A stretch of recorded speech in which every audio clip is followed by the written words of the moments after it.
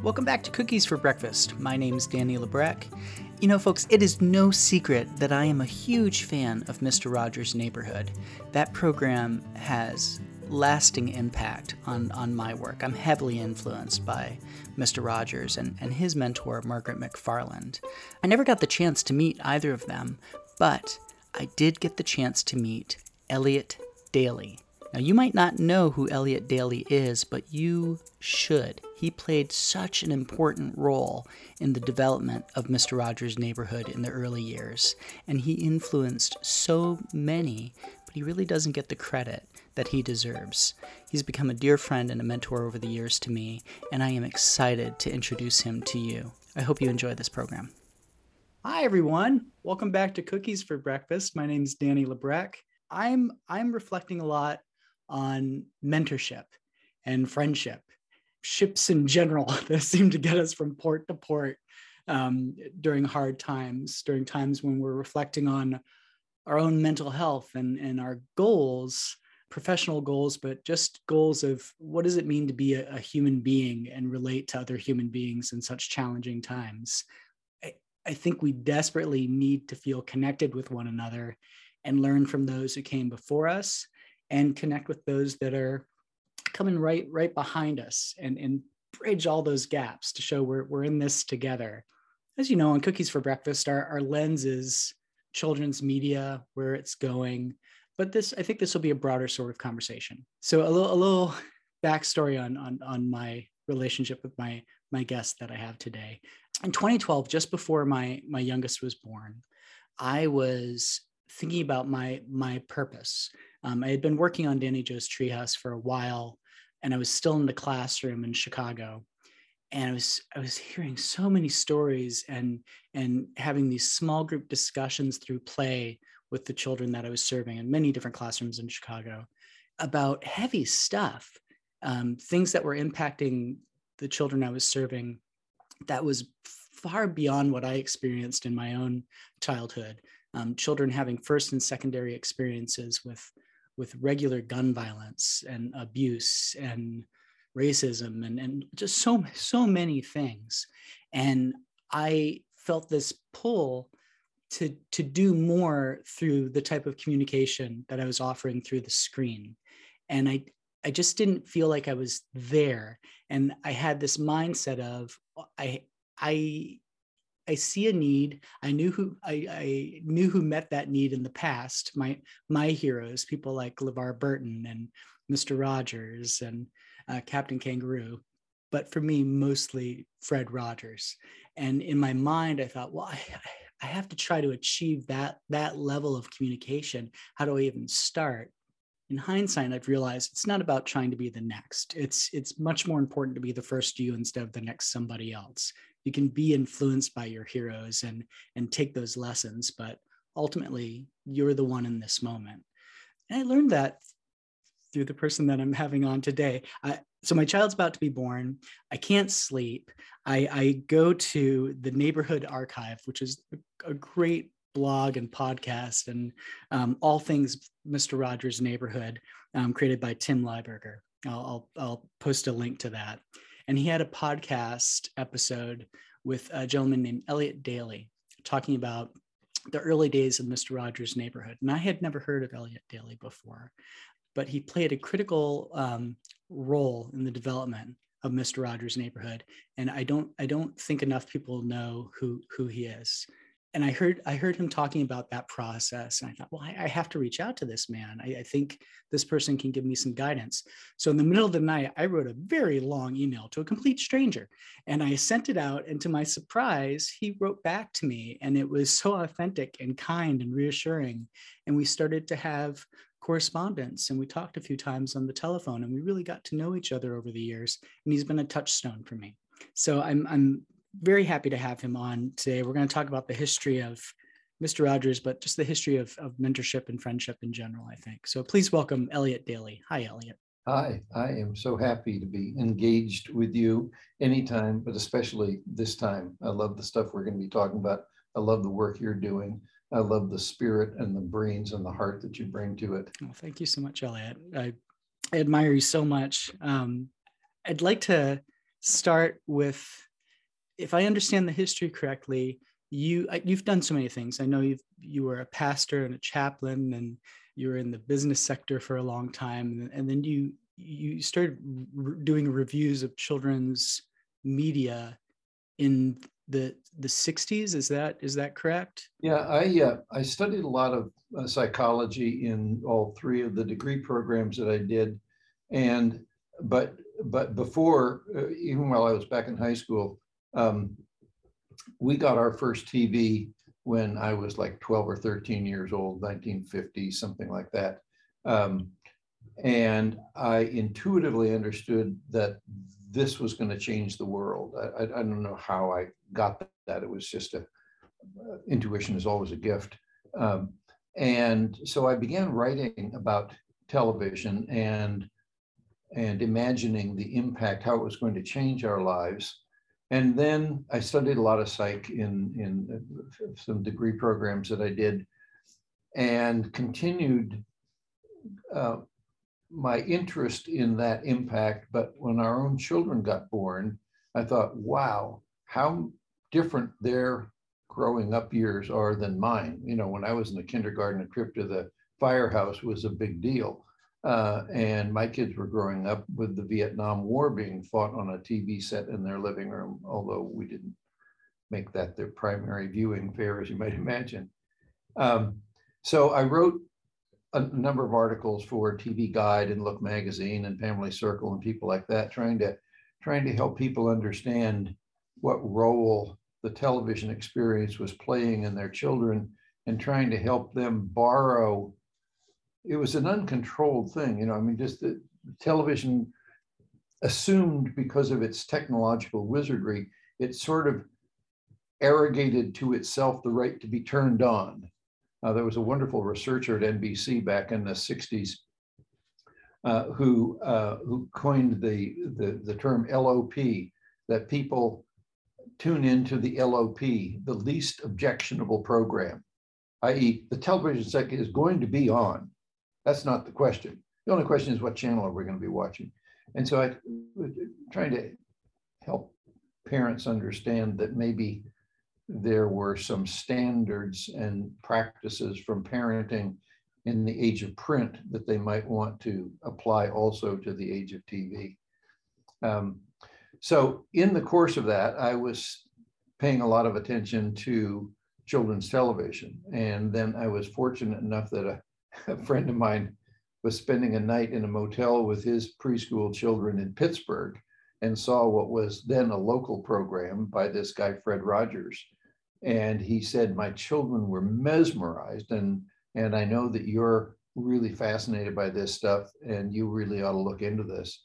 So I got in touch with Fred, Patty, and our kids, and I drove out and spent the weekend with Fred and Joanne and James and John, and I said that I wanted to understand what he was up to, and maybe write an article about him or something. And he and I just kind of fell in love with each other. And shortly thereafter, he said, you know, any chance we could hook up and be partners. And that's kind of how I got connected with Fred.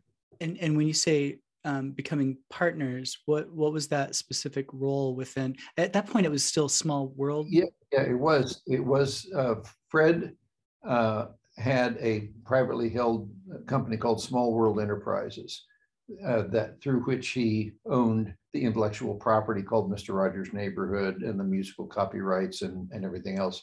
So the trigger for his inviting me to join him was he had been making, I think it was like just 17 programs a year or something. It was a pretty small scale operation, but Sears announced that they would like to give him a bunch of money, $1 million, I guess it was, to expand it.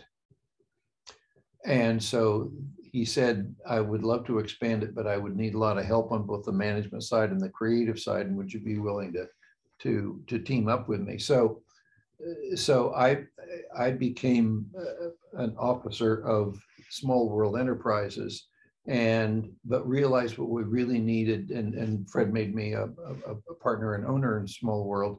But I realized that we needed a not-for-profit organization that could be the receptacle for grants from corporations, foundations, et cetera, the government. So I created something called Family Communications, Inc. to be a sister company. And then Fred and I licensed the production of Mr. Rogers' Neighborhood to FCI, Family Communications, Inc. on a royalty-free basis. And so I wore hats in both organizations. I was president of Small World, and I was EVP of Family Communications. And wearing that hat, I was the guy that had to go out and chase up the money. But also during the first couple of years, I wrote a number of the scripts because we went from practically 20 a year or something to 65 a year. So I was writing 20 or 25 scripts a year, and Fred was writing the rest of them. I think so many people have heard in the past that Fred was the sole writer of all, and I know that he reviewed everything and approved everything, but in my research, I've learned that there were more than one writer collaborating with Fred. What would be an episode that folks might be familiar with, or something that you're especially proud of that you worked on? That's a question that makes me laugh, because if you put a gun to my head and said, name one right now, or I'm going to pull the trigger, I'd say, just go ahead and pull the trigger. And what I mean by that is we did programs in blocks of 5. So we would take a theme and work it for a week. It might be separation anxiety, it might be sibling rivalry, it might be fear of the dark, whatever was the theme. And so I would write, depending on, I would write 5 programs in which we would sort of open the issue up and work it during the week, and hopefully bring it to some comfortable resolution by the end of the week, although each program itself had to be entire unto itself. And so I would have a conversation about the theme of the week with Margaret McFarland. We'll come back to her in a second, speaking of mentors. And then the ideas for that week's program would sort of gestate, and I would mull them for a while. And then typically about 4:30 in the morning, I would be awakened by the muse, say, okay, go deliver this now. And I would go into my study and I would write a script. And it was the most mystical experience of my life, because I did not know what was going to come out until I read it on the paper that was scrolling up through my typewriter, and it was a very unconscious process. Mm-hmm. And I would typically finish a script about 10:30 in the morning, after about 5 or so hours. And I would be quite ecstatic. And I would go into the kitchen, brew myself a cup of coffee, and I say, Patty, this is going to be the greatest program in the history of Mr. Rogers' Neighborhood. And she said, what's it about? And I would say, wait a minute, I don't remember. And I would dash back into the study and say, oh, it's about Cornflake especially is going to be doing this in the neighborhood to make believe, and Fred's going to be doing, and it's part of the week theme. But honest to God, I have occasionally seen episodes of Mr. Rogers' Neighborhood and then realized at the end of it that I had written it. I don't have any capacity to retain it. It just flowed through me onto the paper, into the studio, and then it came out on the television screen. I love that. I love that process so much, because it's something that I experience in my work for my own stuff and writing for others. And I've talked to enough people in children's media, pioneers and present day colleagues, that talk about that, all of the prep that goes into it, all of the research and thinking out ideas. And then when it's ready, it just hits, and you've got to sit down and start writing, and that flow that comes through you. Yeah. It's such a beautiful moment, and then refining it afterwards. But yeah. I don't know where that comes from, but I love feeling connected to it. So before I forget, so you brought up Dr. Margaret McFarland, who I remember during one of our first conversations, you told me about her, and I had never heard, and I felt kind of embarrassed. And I remember you saying, well, the shame of it is that Dr. McFarland really doesn't get the credit Yep. that she deserves within the neighborhood of make-believe, but in general, in the world of early childhood development and education, she was truly a pioneer, a true leader. I would love to take a minute or two and introduce those of your friends on this cast that don't know her to who Margaret was. Margaret McFarland was one of three co-founders of the Arsenal Family and Child Study Center at the University of Pittsburgh. That was a facility of the med school, really, of the psychiatry department and psychology department of the University of Pittsburgh. And her two co-founders went on to somewhat greater renown than she. One of them was a guy named Eric Erickson.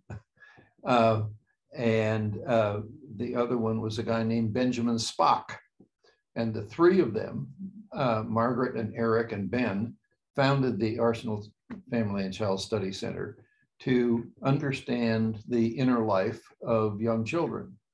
And Margaret stayed on to tend the store for the rest of her life. And it's probably not too much to say, Erickson in fact said it, nobody on the face of the planet understands the inner life of a preschool child better than Margaret McFarland. Well, by a happy coincidence, Margaret was situated in Pittsburgh, as was Fred. And when Fred decided that this was what he really wanted to make his life's work, Fred, as always following his sublime instincts, sought out the best people that he could learn from and turned to Margaret.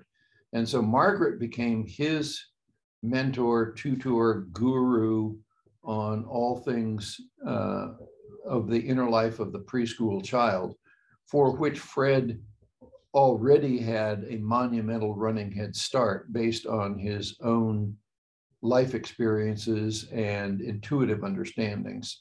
And so between the two of them, they represented and created what I want to say is a monumental foundational understanding of not only the inner life of the preschool child, but more importantly, in terms of who Fred became to children and families, how a non-familial adult could elicit a process through a medium of television. And so Margaret was Fred's coach, guru, mentor, and fortunately, thank God, when I hooked up with Fred, mine as well, because as soon as Fred said, I'd really like if you could help me with some, by writing some of the scripts for the program, I said, great, love to. I'd already been doing a lot of other kinds of writing. So he said, why don't you, when you have an idea, why don't you go sit with Margaret? Let's just pick a subject. So I wanted to do a week about sibling rivalry. So I went and I made an appointment with Margaret and went up to see her at her office. And Margaret was a little bird-like woman. She couldn't have weighed 85 or 90 pounds and had a kind of a little squeaky, crackly voice. She was probably in her 60s, 70s, maybe at the time I knew her. I should remember better. So I said, Margaret, I'm thinking about writing a program about sibling rivalry. And so she said, well, I had an Aunt Eleanor who lived in Wichita.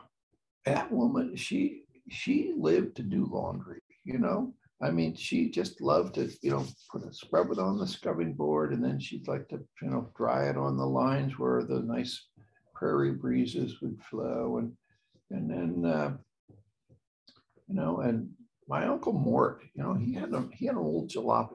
Well, I thought, wait, have I just fallen into what the hell is she talking about here? I mean, I had no idea where she was going with this. And she, for the next however long, it seemed an eternity, because I thought really she was out of her mind. She began just talking about all of these seemingly random people, experiences, one thing and another. And then there began to be sort of dim connections and echoes between this and that and the other thing.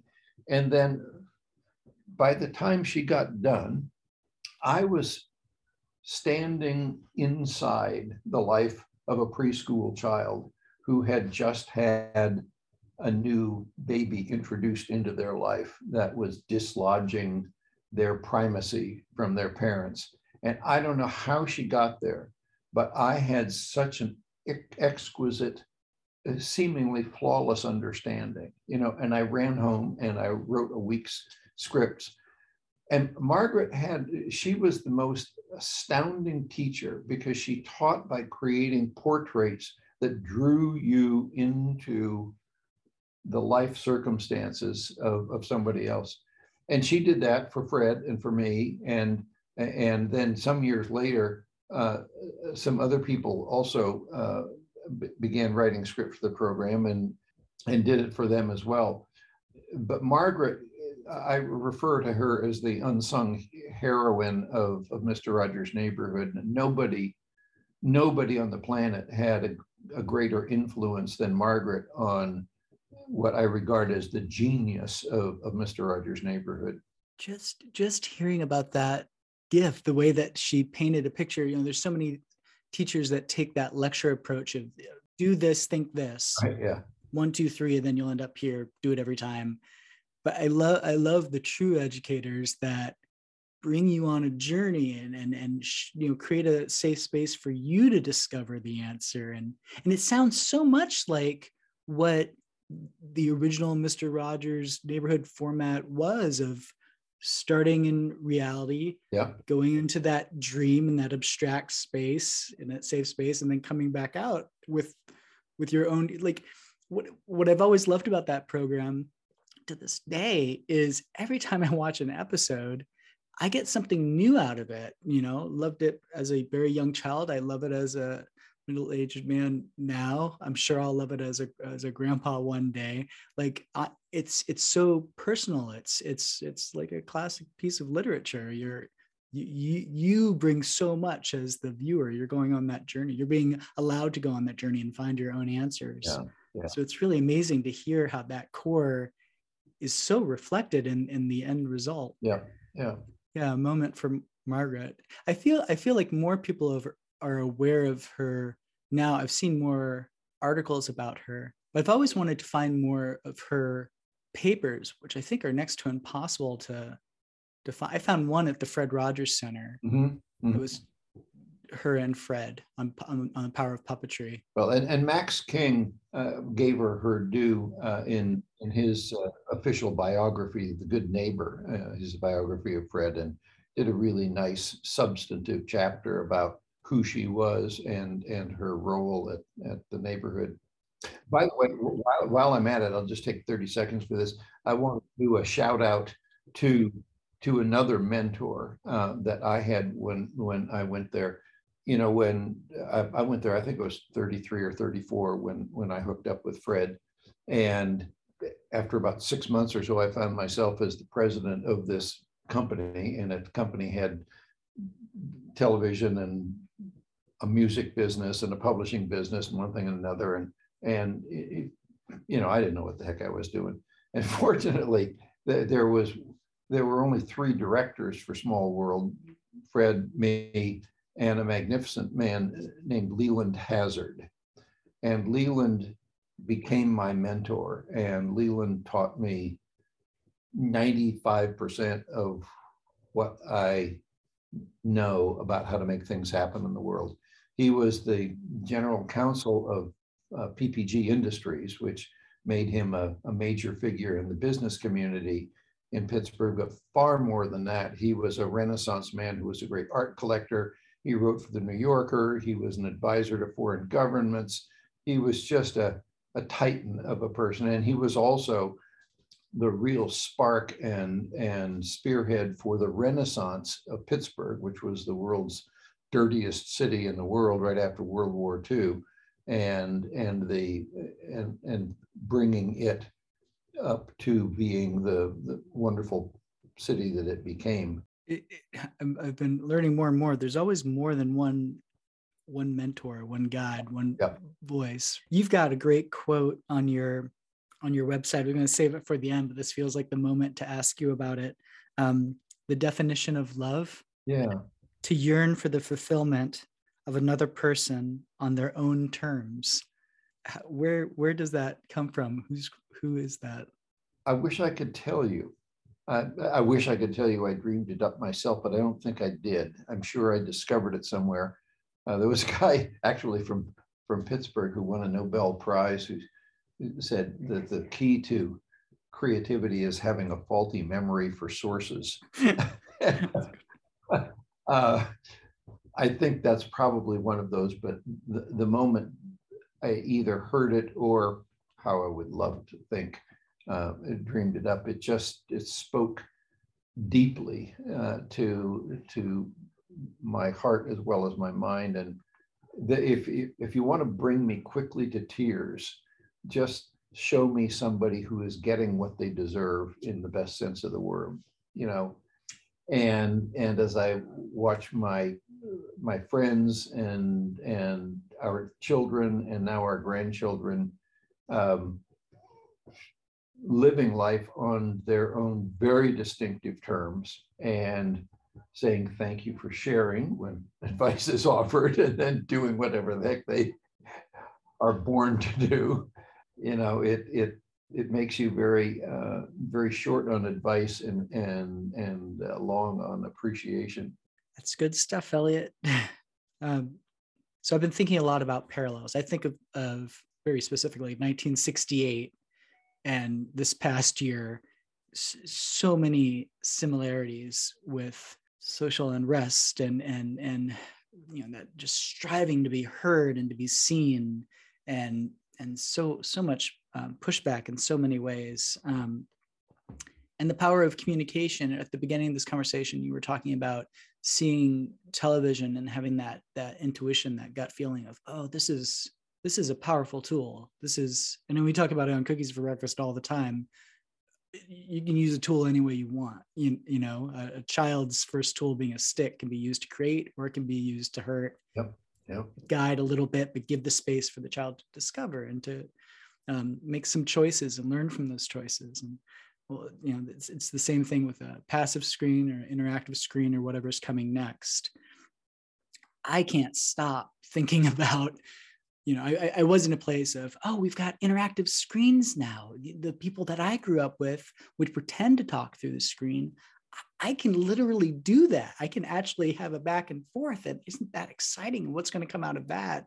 And amazing things have come out of it, especially during a year of quarantine and remote learning and needing connection and still needing the face-to-face in-person things, having that balance. But now I'm thinking ahead to the stuff that there's great potential, but I also find it so frightening beyond interactive screens, worlds where you can enter, the virtual through VR and motion capture and these concepts of metaverse. And what is that going to mean to young children? What does it mean now? When you think of what you and Fred and Margaret were thinking about with, okay, we have this responsibility, we have a way to use this TV screen in such a healthy way. What do you think about how screens are being used today? What do you think about the future? What are you hopeful for? What are you a little nervous for? I'm just so curious to hear your perspective on all of that. It's a question that I am living. I mean, I'm living that question big time. I have been somewhat, but not so big time for a long time. And in fact, probably not so coincidentally, maybe ESP wise, it's going to be the subject of my next blog post. So I've welcomed the opportunity to think out loud about it. So let me just roll back a little bit. 20 years ago, I suppose, when smartphones came along, and pretty soon you couldn't see a human being that didn't have their face in a smartphone. And I would watch my grandkids spending massive amounts of their time on the smartphones, and I And I had this sort of intuitive gut level worry about it. Where's the interactivity? Where's the whatever? Why do you have to make everything mediated when it could be actually, face to face or whatever? And then it suddenly dawned on me as I looked at the way people work at their computers in offices these days. And when you look in an office, all you see is people at computers. And I suddenly realized, oh, no, they are in training for the life they are going to live. Almost any field they go into, unless they're going to be a concert violinist, they're going to be doing their work through some kind of a screen, which is kind of weird to think about. But I mean, even in a manufacturing facility, people are running robots through screens. So I began to back off of my knee-jerk antipathy toward seeing everybody with their nose buried in a screen. And in fact, my own screen is in my pocket, and I spend, an hour or two a day on it. But I think the thing that I am having the hardest time understanding is the amount of time that I see spent on the video games. I see that Microsoft just paid yesterday $67 billion to buy the leading maker of these video games. And the analogy that I'm having the hardest time getting over is when I was 9, 10, 11, 12 years of age, we used to buy comic books. And they were fun, Dick Tracy or Superman or Spider-Man or whatever. And then by the time you were 13 or 14, you put comic books away and you began, reading real books or doing real things in life, starting a business. I started my first business when I was 16, I think.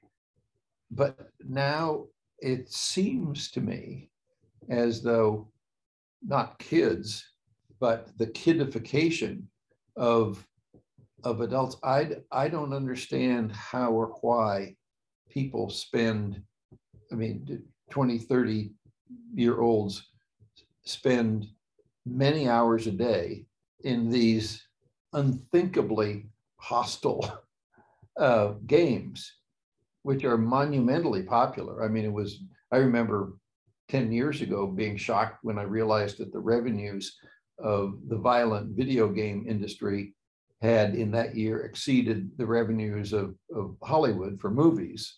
And I just frankly don't get it.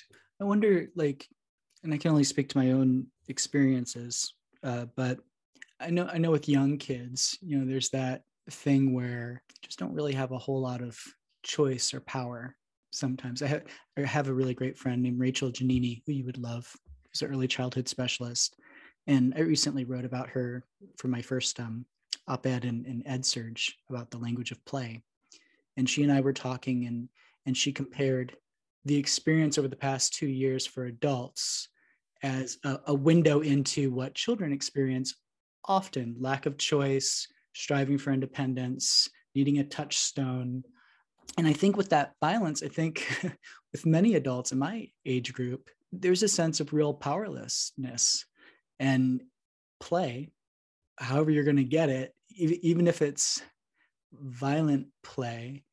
Going back to when I had my first concerns with the kids I was working with that had first and secondary experiences with gun violence, they would swing that stick and go bang, bang, bang, bang, bang.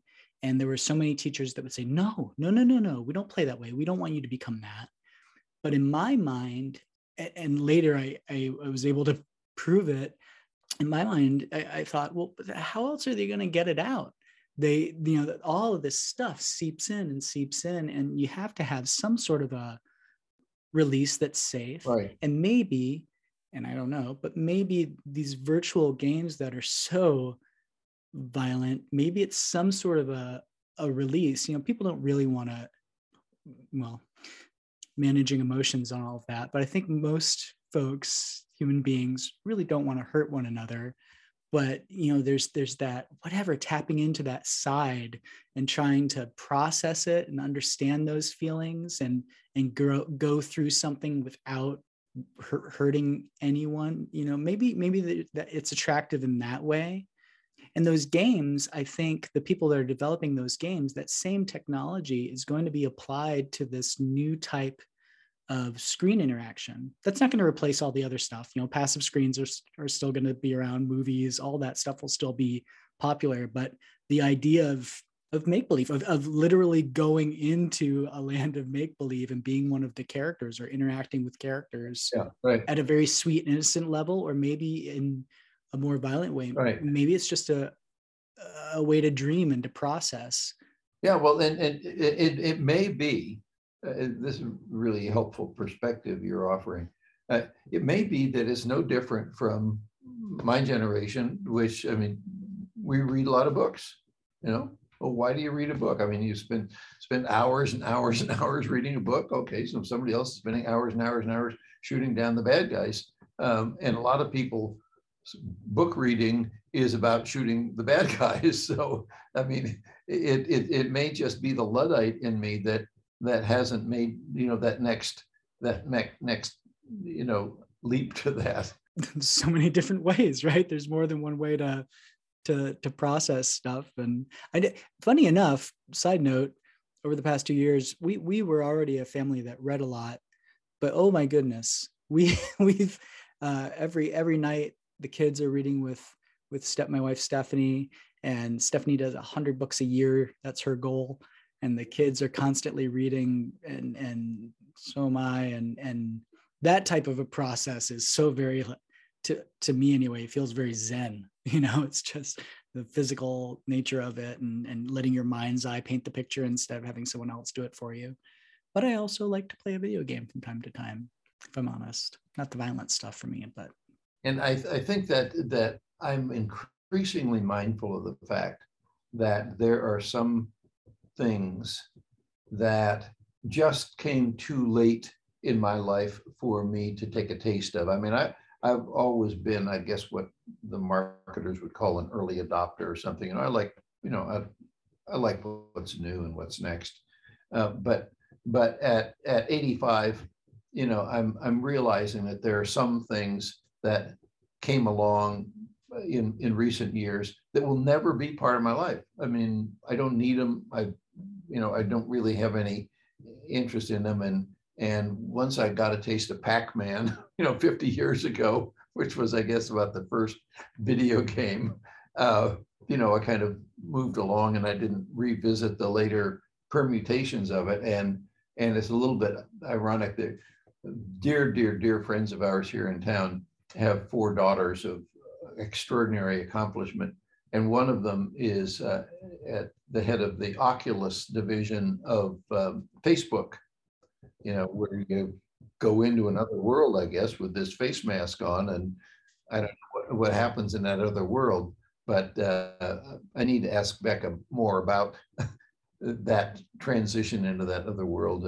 I mean, that's the big thing that so many people are talking about. And whether it's, I think the term metaverse is the one that's thrown out the most, but it's definitely connected to that.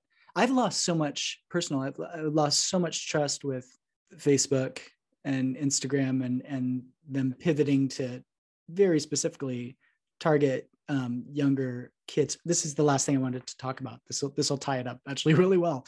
I know when you were very active in television, there were concerns around the power of influence. If you're a talking head on the screen, whether it's the newscaster or the late night talk show host or a kid show host, and you're there consistently, very subtly, you're planting these ideas, and it could be in the, think what I tell you to think, or the join in the process of understanding, find your own discoveries, and everything in between. There's that element, there's commercialism, there's manipulation, all of that stuff. I feel all of those things have heightened so much and have become more subtle. And yeah, the thing that freaks me out is the idea of putting on the mask and going into your suit and being in these worlds that seem so real, especially for younger children, if they're exposed to it. And what could that mean? There's always the fear of the worst, but how do we control the stick? How do we teach our kids how to control that that stick? Because there's always going to be negatives. Yeah. Well, one of the reasons why we have chosen to live in this town for the last 50 odd years is that there are so many interesting thinkers here whose brains we can pick. And one dear friend who just died a year ago, Freeman Dyson, was a physicist at the Institute for Advanced Study. And Freeman is one of these monumental thinkers. I mean, not out of the box, because there is no box as far as he's concerned.